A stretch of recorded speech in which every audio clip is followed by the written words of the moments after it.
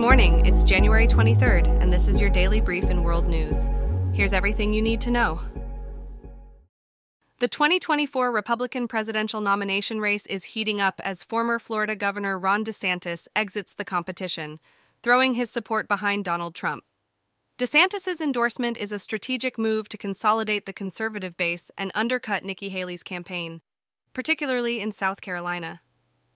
As the New Hampshire primary unfolds, it's a pivotal moment for Republican candidates, with Trump and Haley going head-to-head in what could be a defining contest. Trump maintains a strong lead, with polls indicating he's the preferred choice among Republican voters. Haley, on the other hand, is not backing down, intensifying her efforts on the campaign trail. Despite lagging in the polls, she has garnered financial backing from a spectrum of donors across party lines. Her supporters argue that she stands a stronger chance against President Joe Biden in the upcoming general election. Meanwhile, Trump's legal entanglements loom over his campaign, with potential criminal charges posing a threat to his candidacy. As votes are cast in New Hampshire, the world watches closely, recognizing the far-reaching impact this primary could have on the global stage. The storm named Isha has swept through the UK, Ireland, and Germany, causing extensive travel disruptions and power outages. In a tragic turn of events, casualties have been reported, including the death of an elderly man who collided with a fallen tree. The aftermath of the storm has left thousands of households in Ireland and Northern Ireland struggling without power. As communities grapple with the impact, another storm looms. Jocelyn is forecasted to bring even more severe impacts, particularly threatening northwestern Scotland and extending its reach to other European countries. The series of storms have taken a toll, resulting in multiple fatalities, widespread power outages, significant transportation disruptions, flooding, and damage to buildings and infrastructure. Amidst recovery efforts, the government's handling of the severe weather has faced criticism. With the imminent arrival of Storm Jocelyn, authorities are urging caution, advising people to prioritize safety during these extreme weather conditions. Over 1 million people in Germany have taken to the streets in a massive stand against right-wing extremism. Triggered by a controversial meeting that included AfD politicians and discussed deportation plans, these demonstrations are a clear pushback against the rise of far-right ideologies. The protests, while facing accusations of left-wing extremist infiltration, have garnered political support and have been commended as a strong signal of unity in the face of division. Amidst the peaceful demonstrations, there have been disruptions to mobile networks, an issue that network operators are actively working to resolve.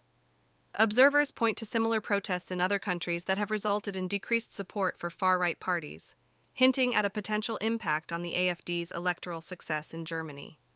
The inclusivity of the protests is notable, with participants from diverse political backgrounds uniting to reject hate, racism, and threats to democratic values. Chancellor Olaf Scholz has thrown his support behind the protests, highlighting the importance of standing against Nazi ideology and upholding the right to peaceful protest. The long-term effects on the AfD's voter base remain to be seen, but the significance of these protests in shifting public discourse cannot be underestimated. Despite the AfD's current status as the strongest political party in Germany, the momentum of these demonstrations suggests they will continue as a force for change. Protests are underway outside the residence of Israeli Prime Minister Benjamin Netanyahu. Demonstrators, who are family members of hostages held by Hamas in Gaza, are calling for action to secure their release. In the backdrop of these protests, negotiations for a deal to free the hostages continue, with the United States, Egypt, and Qatar advocating for a diplomatic resolution to the crisis. Israel has recently turned down a proposal from Hamas regarding the hostages, with Prime Minister Netanyahu alluding to an alternative Israeli plan. Meanwhile, the situation in Gaza remains critical, marked by intense conflict, hospitals struggling to cope with the influx of casualties, a climbing death toll, and disrupted communication networks. Amidst these tensions, Saudi Arabia has made it clear that it will not consider normalizing relations with Israel without a credible plan for the establishment of a Palestinian state.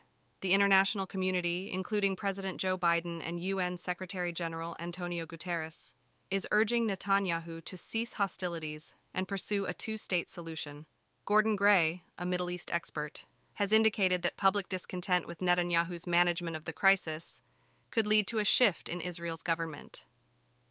Netanyahu's objectives of a decisive victory and the dismantling of Hamas are increasingly viewed as unattainable, with potential repercussions for Israel's relationship with the United States. In response to threats in the Red Sea, the European Union is joining forces with the US and UK to safeguard trade ships from the Iran-backed Houthi militia in Yemen. The EU's Operation Agenor is preparing to deploy warships with the specific task of defending commercial navigation and securing freedom of movement along this essential trade corridor.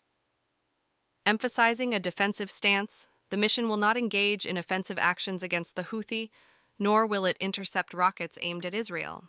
Meanwhile, the US and UK have taken a more direct approach, conducting multiple airstrikes on Houthi targets in an effort to deter further aggression against commercial shipping.